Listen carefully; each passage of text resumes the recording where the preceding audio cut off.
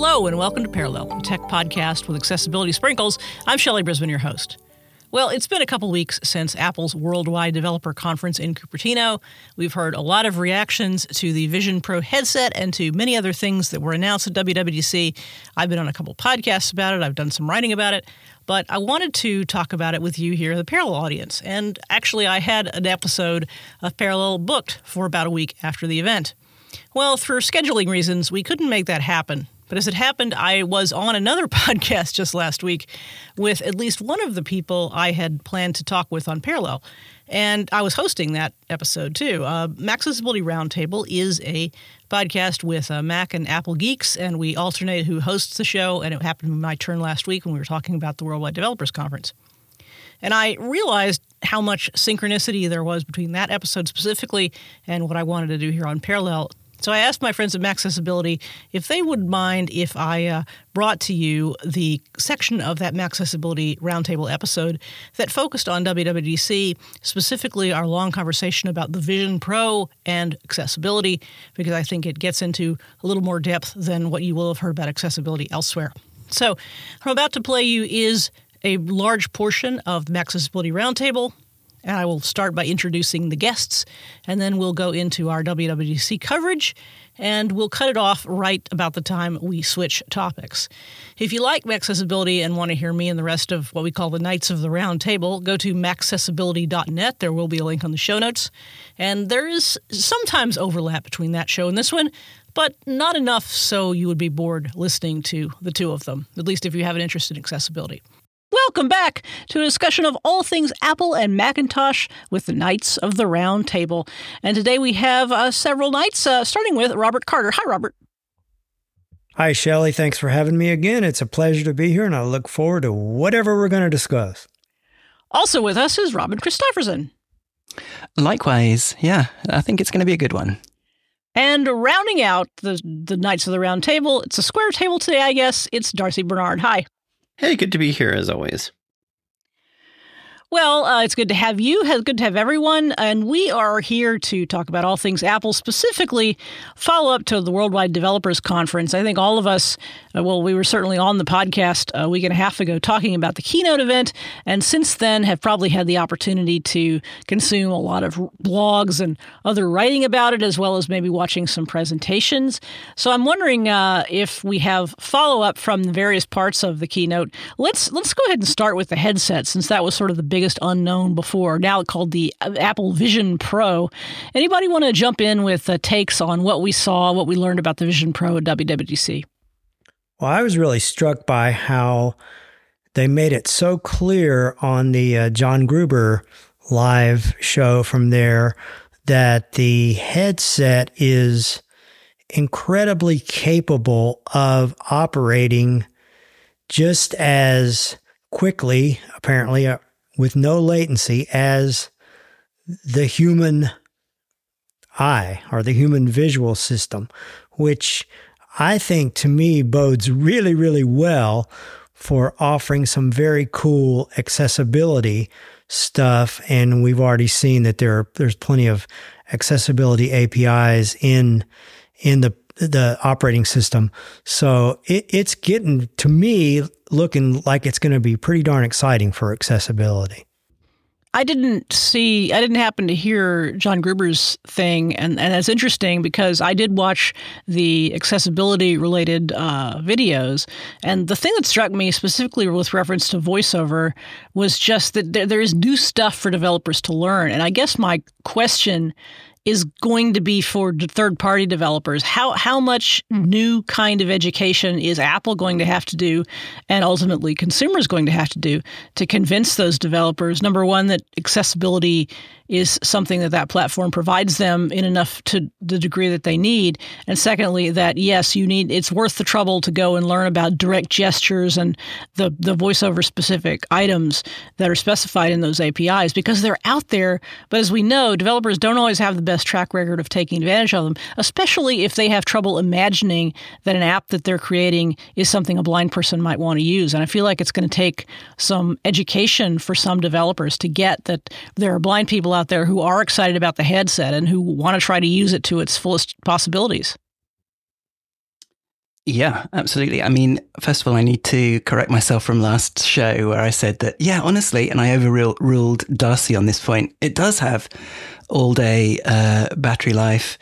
When it's, what did I say? I said something like it will run all day with the headset battery alone. And then if you've got the cable, it's, it's 2 hours with the headset battery and all day with the cable. I was completely wrong. There is no battery inside it at all.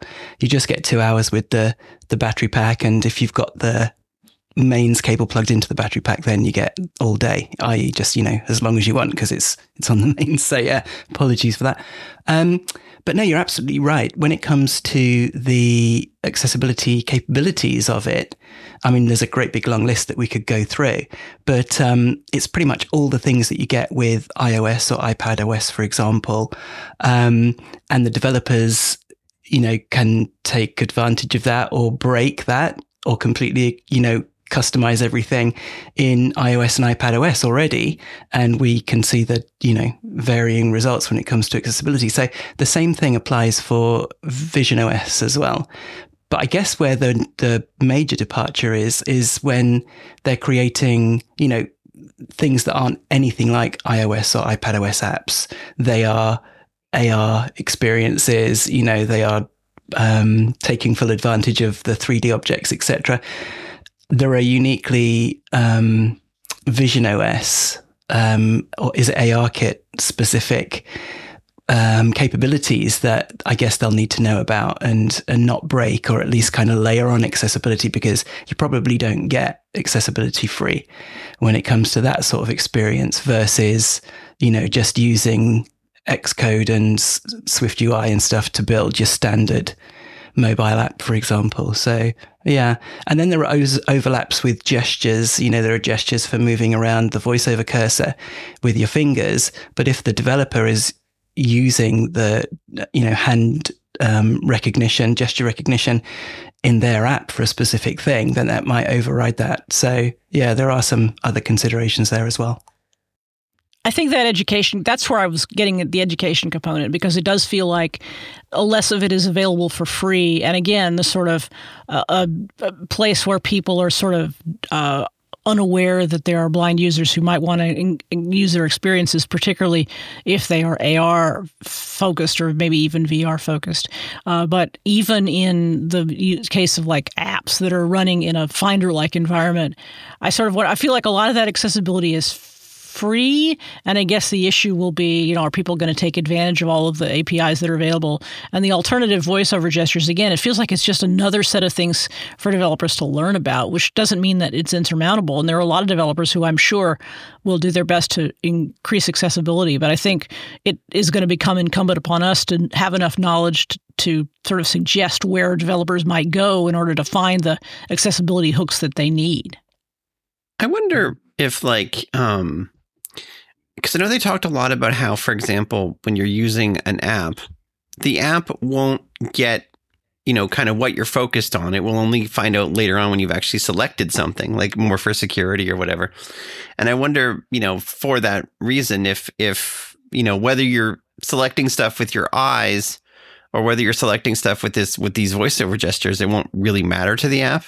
It'll just it just will learn what you're doing, what you're selecting, and it might be a whole separate thing. It's going to be really interesting to see how this goes. And it's probably going to take a little while too, because I mean, there's probably not going to be nearly as many people who get this first generation Vision Pro thing as, voiceover users who got the first iPhone.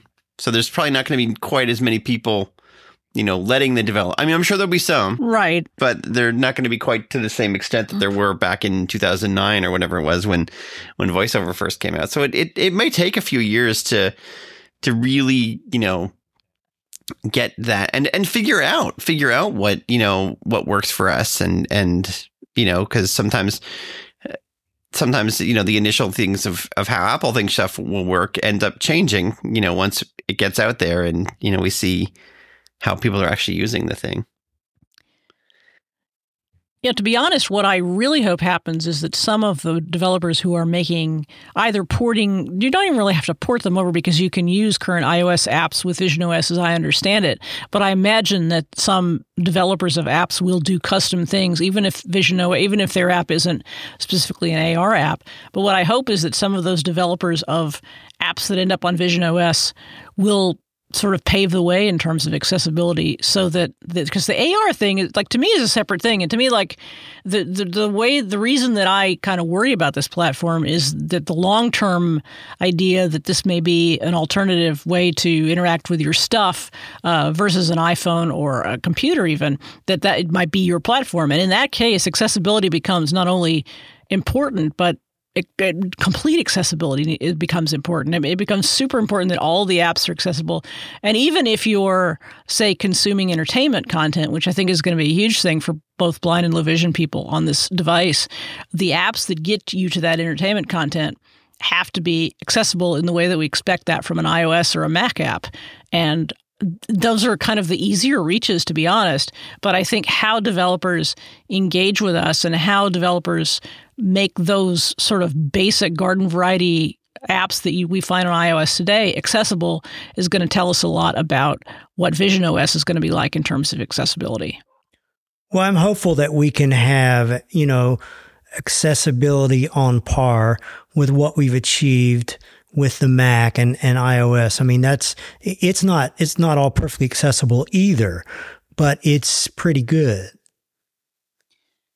Right. And I hope it is at least on par, because I think I at least intuitively understand when I come across an inaccessible app on iOS or even macOS, I intuitively understand what's missing and how I would make my case. Like, is it labels? Is it unlabeled buttons?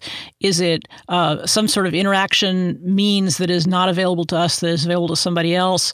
And I think we're going to have to learn about visionOS too, in terms of like telling developers what's missing and sort of pointing them in the right direction. And obviously some people are going to do this more than others. Not everybody's going to be expected to do this, but people like us who sort of talk about it a lot are probably going to be well advised to sort of take a look at what are the pain points. And obviously we can't see this device for a number of months. And I think Darcy's right. I think it's going to take several years for this to sort of shake out. And that price point is of $3,500 may be a good thing in that sense, because if it was $500 and everybody was going out and buying it, there might be expectations of accessibility that were unreasonable at launch. Since we last talked about it, we know more about the features that might be of interest to blind and low vision people. So we know it's got voiceover on. We can invoke it by triple clicking the crown. We know it's got automatic image recognition and automatic text recognition. And we know that, you can point at something, and like the point and speak in iOS 17. Let's see how good that's going to be in reality. But so we know things like that. We know it's got zoom. I'm hoping that not only will you be able to zoom in on apps and things, but you'll be able to zoom in on the world as well, because that would be amazing from a low vision point of view. Yeah. I would hope so anyway. And you've got colored filters. So again, ditto, would you be able to apply those to the real world? Because a lot of people, live in a kind of a low contrast world because of their particular vision condition. So to be able to make that high contrast would be super cool. So yeah, there's quite a lot more that we know now that to me makes it a much more exciting. I mean, I was optimistic that we would have all this stuff anyway, but we know for sure now that there's going to be some direct applications for us. Dynamic type as well. I mean, if anything, I'm worried about the low vision experience because and I realize there are input methods other than with your eyes. That's the whole point of this. But my question is going to be for any given low vision person, how their eyes interact with this device is going to play a large role in whether they decide that they need to use voiceover or whether they try to use it visually. And if you use it visually, do you have to have the ability to do eye gaze in the same way that somebody with typical vision would have? Or does your experience become essentially a voiceover experience? And there's nothing wrong with that. But if you have this device as a low vision person, one of the reasons that it is interesting to you is that you can consume that visual content. In my case, to be honest, I'm less enthusiastic about this device than a lot of people. I'm committed to evaluating it from an accessibility point of view without regard to my own personal opinion. I'm not excited to have one. I'm not blown away by this. Like VR and AR, it's like, nah, I don't care. But if I were going to use it, the first thing I'd want to do is consume entertainment content, because the way I can look at it as a low vision person is going to be such an improvement over the way I'm going to look at it as somebody who's watching television. But I don't know what my experience is going to be like interacting with apps and such, because I know I'll have Zoom and hopefully dynamic type if my app supports it. But I guess I kind of wonder, like, what's going to be the preferred input method or selection method? Am I going to be able to use eye gaze, or is it going to be better for me to use VoiceOver, at least in a limited matter? Am I going to be turning VoiceOver on and off a lot in order to use this device? Nobody knows. I think it's interesting too, like, you know, what, at least I'm just thinking about from like the VoiceOver user's perspective.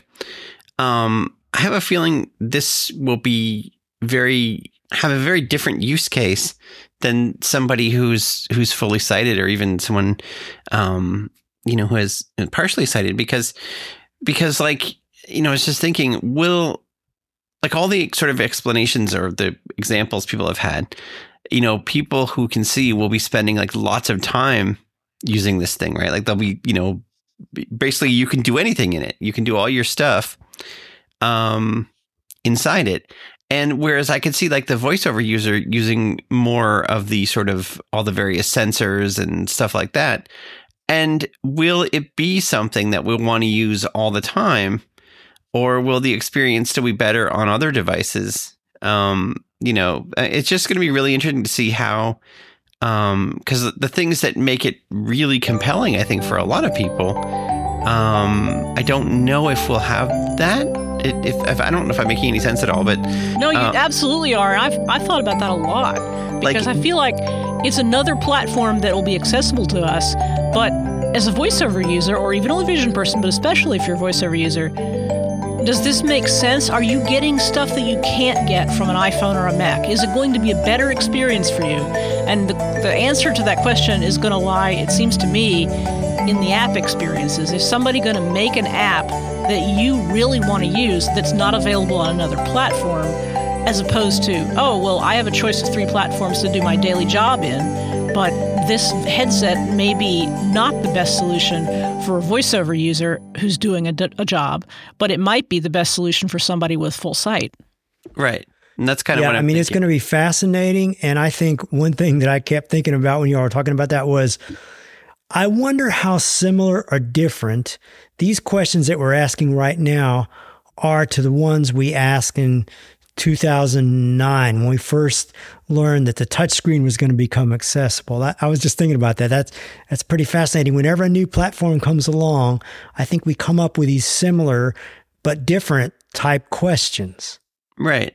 And, you know, I think the answers are going to be different for different people. Like a great example, I was just thinking about like something like the iPad. You know, the iPad, there's some great advantages over the phone. And there's, you know, obviously some disadvantages, but I know there are some people, for example, who use VoiceOver who only ever use, like the flick gestures and stuff like that.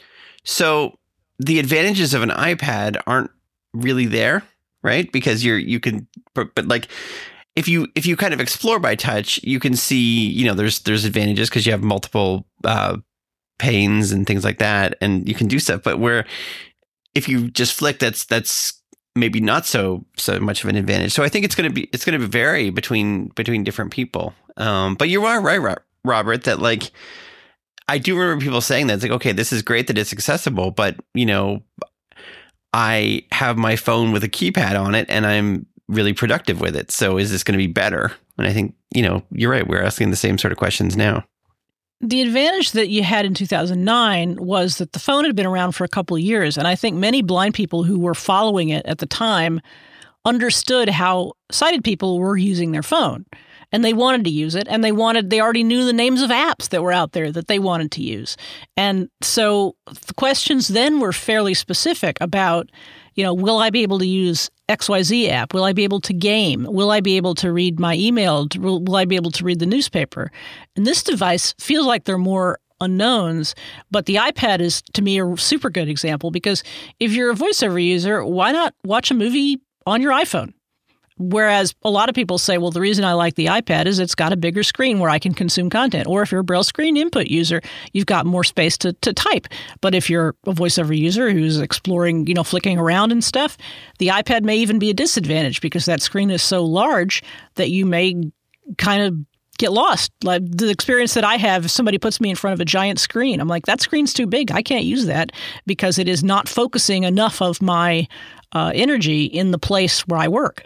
And the iPad is almost, to me, a better analogy to what we know about Vision Pro right now than the phone. But I take the point. I feel that way on an iPad. It's too big. I'm at sea here. So, right. Yeah, I like it to be really small. Yeah, see, I really like the iPad because there are certain situations that just work better. Like, having like the Mona app, for example. I like it on the phone. Columns. You have the columns. Like when you open up a conversation, it shoots over onto the right, and you can just see it without having to like go back. Like I really like the way that works on the iPad. But if you only flick that, that's just going to get more and more confusing. So it just see that. Well, that's like what I was saying about Vision Pro and watching entertainment, because I, as somebody with vision, love the idea that the screen is basically on my eyeballs. That's great. But if you say, okay, Shelley, well, here you go. You can play this game, or you can have this VR experience, or you can even, use your app. You can use your device to read your mail. And I'm like, it's a lot easier for me and more intuitive to read my email on my computer or my phone. I still make computer choices. I work at home a lot. And so I can choose whether to use my phone or my computer at any given time. And I use both. But if you say to me, all things being equal, which would you rather do? Would you rather use your computer or your phone to read an email? I'm going to say my computer because I have more space and I have more features, and it's just, it's more intuitive for me. Even though I could use my phone, even though I can use the Vision Pro, I just can't imagine putting that headset on to respond to an email, but I can absolutely imagine putting it on to watch a movie, and I might be following it with friends on Twitter or Mastodon or someplace, and so that window might pop up in the corner, but my main objective is to get a better view of that movie than I can with a phone. Or TV. Yeah, but what's unknown right now is how good your view of your email is going to be through this device. Right, so exactly. You don't know yet whether you might prefer that or not. So it's just fascinating, isn't it? And the thing I wonder too is, Apple, for the most part, not always, but for the most part, they're pretty good about researching things that they're getting ready to dive into. Like they usually gather a lot of data, a lot of information. They've been gathering data and information about accessibility for many, many years now. Will they be able to bring that data out in such a way, what they already know out in this device in such a way that they can provide, that they have a pretty good idea, for example, of what a voiceover user is going to need or want? That's going to be interesting to me to see.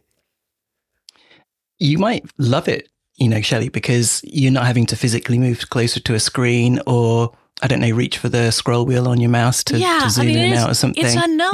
It's like I feel like for me, it's either going to be love or indifference. It's not going to be in between. And that's not an emotional thing. I think it's going to be whether when as the people who saw this at WWDC, admittedly, nobody in our community that I know of, the people who saw it, who actually got to wear it at WWDC, talk about how intuitive it is and how magical it is from a point of view of I knew what to do immediately. And I guess a lot of my questions range around how we're going to feel. Because when I hear about those voiceover pinch gestures, they don't sound intuitive, but a lot of voiceover gestures didn't sound intuitive when the first time I learned them. So I'm trying to keep an open mind as far as that goes. And also, is the visual experience, like I've put on, this is compared to the Orcam and the eSight a lot. I put on an eSight and I could not use it at all. There was no world in which the eSight made any sense for my personal eye condition. Orcam, probably a little better. But has Apple hopefully factored in, and those devices are glasses, they're not headsets, so it's kind of a different thing, but has Apple factored in the variability of eye conditions for people with low vision, for example, in a way that's going to make this more usable for somebody like me? I tend to think they have. I mean, it doesn't mean that it's going to be a perfect device for me, but I have more confidence in what they're doing there than I think I would in most other cases. Yeah. I feel like it's a rich canvas for them to explore, really, taking advantage of the technology they've got in there to help people with different eye conditions.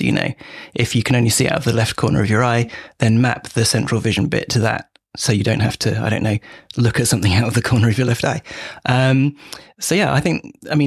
back to the gestures and stuff like that, we should say that it does support a Bluetooth keyboard, so you could drive VoiceOver from your normal gestures. Keyboard controls, and it supports the braille displays as well. So, it's funny talking about the gestures and how, because sometimes when you read about gestures too, it's hard to get how useful they are or how intuitive they are until you actually have the thing. Like I remember when iOS first was announced, when VoiceOver for iOS was first announced, and reading about them and stuff, and it sounded kind of confusing. Like the rotor specifically was something that I just like, how are you gonna, that just seems weird. But then once I got the first time I got a chance to play with an iOS device, and I got it, once I got it, I'm like, oh yeah, it's just like a little knob that you twist. I get it. So it's hard to say. And this device they've implemented additional layers of VoiceOver gestures. There's something called direct gestures, which I'm not 100% clear on. And app developers can implement quick actions and rotors, which are familiar to us in iOS. But they've taken the interfaces that are on existing platforms, and they seem to have adapted them to Vision OS. So I think a lot of sort of the level of intuitiveness and richness of the VoiceOver experience is there if developers are willing to claim it, and if Apple does enough to sort of give us as users the ability to understand like what's reasonable for us to expect and what the interaction methods are. They've definitely thought about it in detail. It isn't, and the fact that they've talked about it as soon as they have, I think is beneficial too, because I kind of expected that they would not be as specific as they have been about accessibility, because even if you look at the demos that were done in the keynote and State of the Union, all of them are both visually and content-wise very vague. They're very, like, we know what the device will do, but we're kind of trusting Apple. There aren't pictures of executives wearing this headset. The demos that you see in the WWDC presentations don't include actual use of the headset. They've been dummied up to sort of show how it's going to work. It just means that there's a long, long way to go before we get to see this device. And yet, the accessibility experiences that they've described and the input methods that they've described are fairly detailed and sophisticated at this point. Yeah. We do have a question from a listener. Excellent. Our friend David Ward. Actually, a question for you, Shelley. He asked if you're going to be writing a guide for Vision OS anytime soon. If I were to do that, it's the sort of thing where I'd probably have to start a GoFundMe to get one. I might have possibilities are always open. I did commit to writing an iOS 17 book, so let me finish that first. But watch for the Kickstarter or GoFundMe sometime in early 2024. Either that or every copy of the book is really expensive. That's right. $300. You guys don't mind paying $300 for that was exactly the figure I was going to quote, right? But it's the whole book itself will be in AR, right? You'll have to have a headset in order to use it. Yeah. Oh, it'll never happen. No more hassling with the PDF. Right. Anything else on the headset before we proceed to a few other WWDC topics?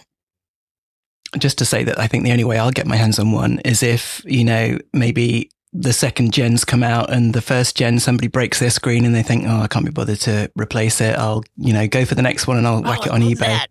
A lot of the money has to be in the screen. Yeah. That'd be great. You get a heck of a value. Perfect working order, just a broken screen. I'll have that. Thank you. Right.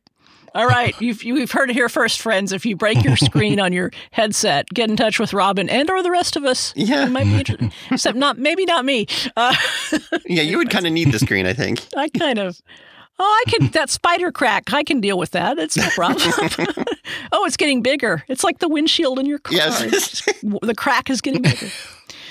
Anything about what we know about iOS 17 or iPad OS 17 that we want to talk about? A lot of the detail, there hasn't been, in my opinion, you guys can tell me if you found things that I might have missed, there's not a ton of stuff that we didn't hear about in the keynote. We might not have been able to process it yet, but it's not like there's a lot of iOS 17 features that sort of came out a week later and we're like, oh, wow. Did we talk about Point and Speak last time? I can't remember. I don't remember. Well, I think we talked about it when they announced it for Global Accessibility Awareness Day, right? Yeah. Mm-hmm. Yeah, but I don't think we talked about it much. That's true. No. People have been using it in the dev beta and they say it's, early days. That's where you point at something, just like the Orcam that you mentioned earlier. Yeah. You point at something and it tells where you're pointing and it'll OCR it, or in the case of appliances, I don't know, try and do more than just OCR if it's got icons on the touch panel. My understanding is that it, at least as it was described, it couldn't do icons. I don't know whether that's in practice true or not, but the demos that they gave after Global Accessibility Awareness Day were all text-based. Mm-hmm. And so I guess my question is going to be, are they going to be able to move on to things like icons? Using AI or some. I talked to a guy who says he's testing the beta, a blind guy, and he told me that it was early days, as you all are saying, and there were things to work out. But he said he was able to accessibly use things like his microwave oven for the first time, and that he was able to do things on his computer screen that he had not been able to get access before. So I don't know. I mean, I haven't tried it. I'm just saying what I was told. Yeah, again, Point and Speak requires you to have a phone with a LiDAR sensor, or a phone or iPad with a LiDAR sensor. So only folks who have the dev betas and who have those devices have been able to test it yet. And I am that person, but I haven't tested it yet.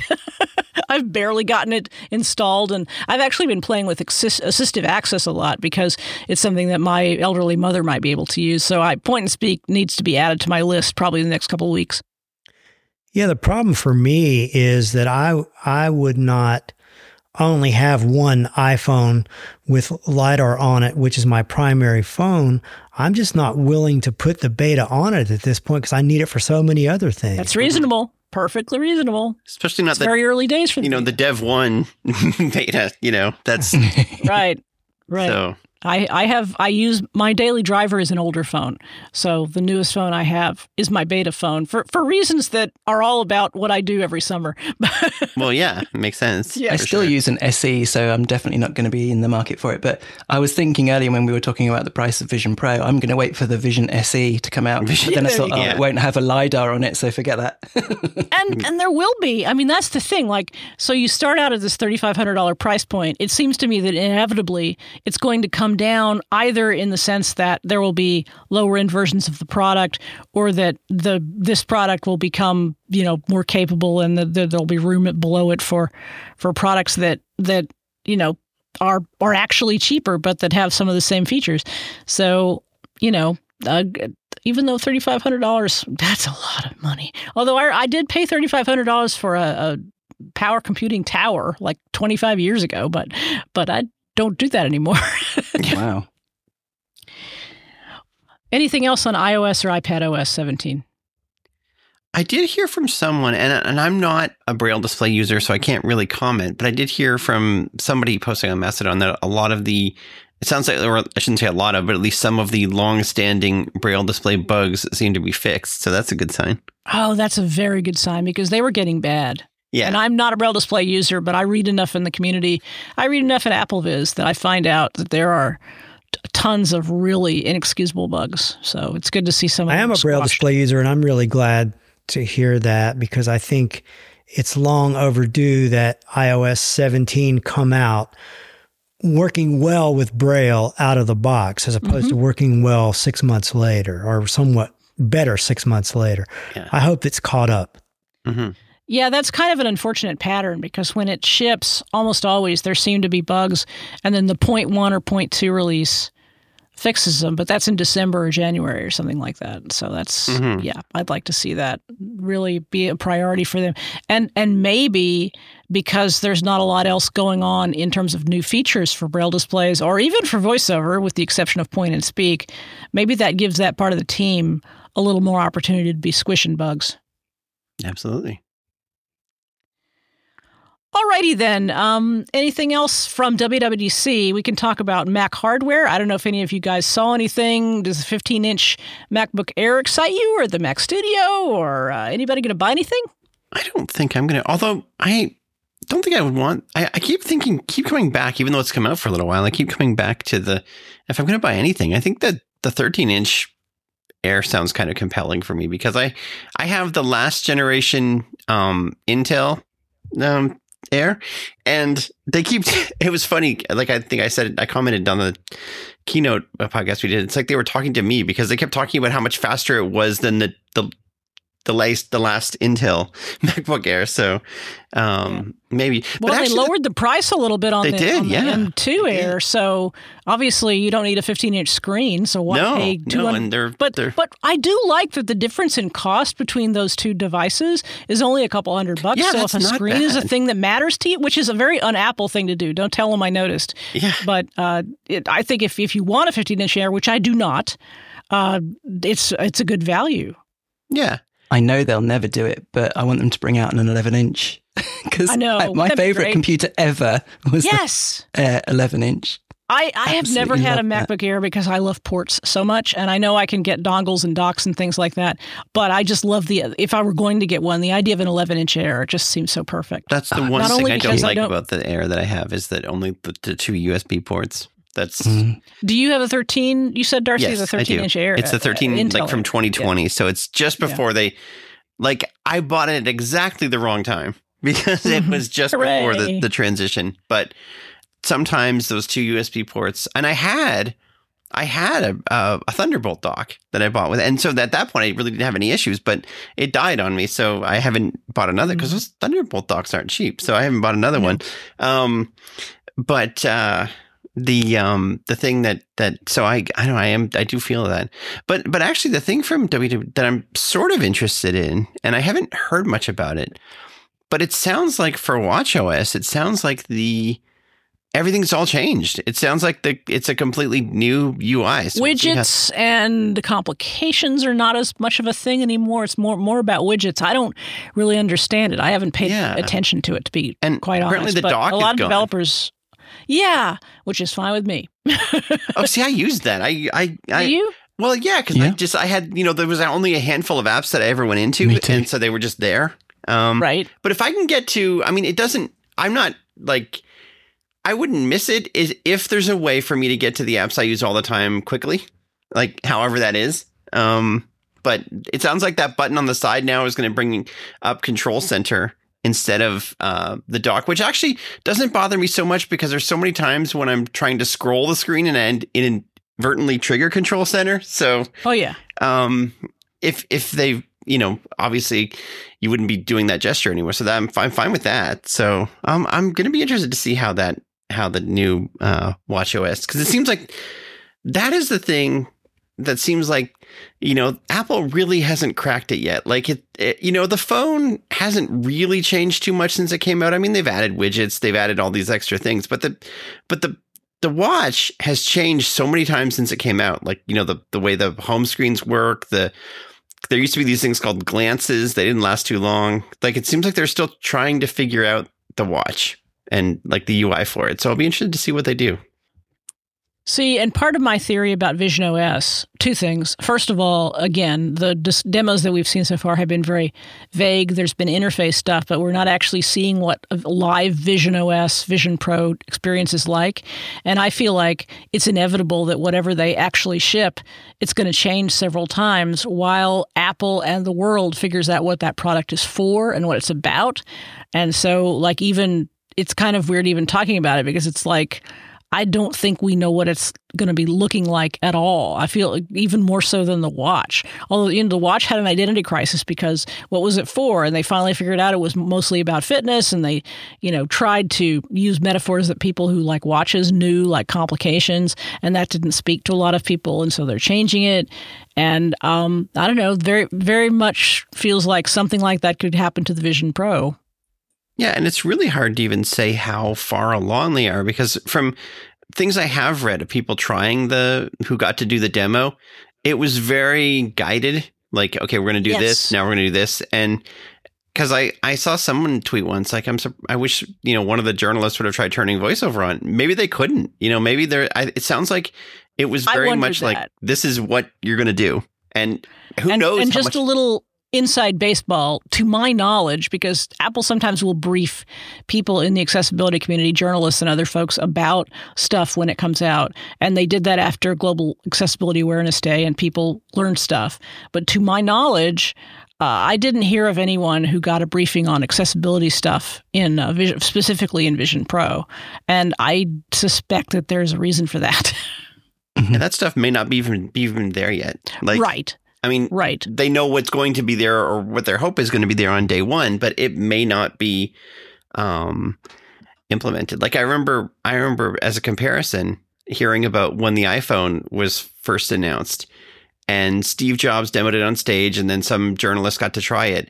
It was very much like, you need to do these things in this specific order, because that's all we have ready at this point, And I suspect. Well, the demo that he did had this golden path through it, and he had to get it exactly right. And every time he got it right, the next step, the developers out the back would be drinking shots. Yes, they're like, oh, it's not going to crash. Praying that he wouldn't. Yeah, yeah. Right. And I think the demos that press were given at the time, it was the same deal. Like, you got to go into this, you got to, and I think it sounds like that's where the what we were seeing this week was the people who were doing it. It was very much they were on a path.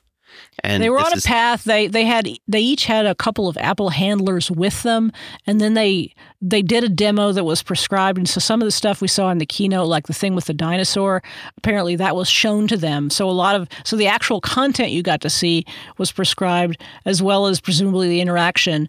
And then after they got out, journalists were asking, given the opportunity to ask questions, but some of them were sort of blown away by it. And even what came out in their articles was mostly about sort of their feeling about it rather than what they actually learned about it in detail. And I think that's two things. I think that's what you say, is that they weren't quite ready, Apple. And secondly, I think Apple created demos in such a way that it kind of put people off their journalistic skills in terms of like asking hard questions because they were so blown away by having this experience.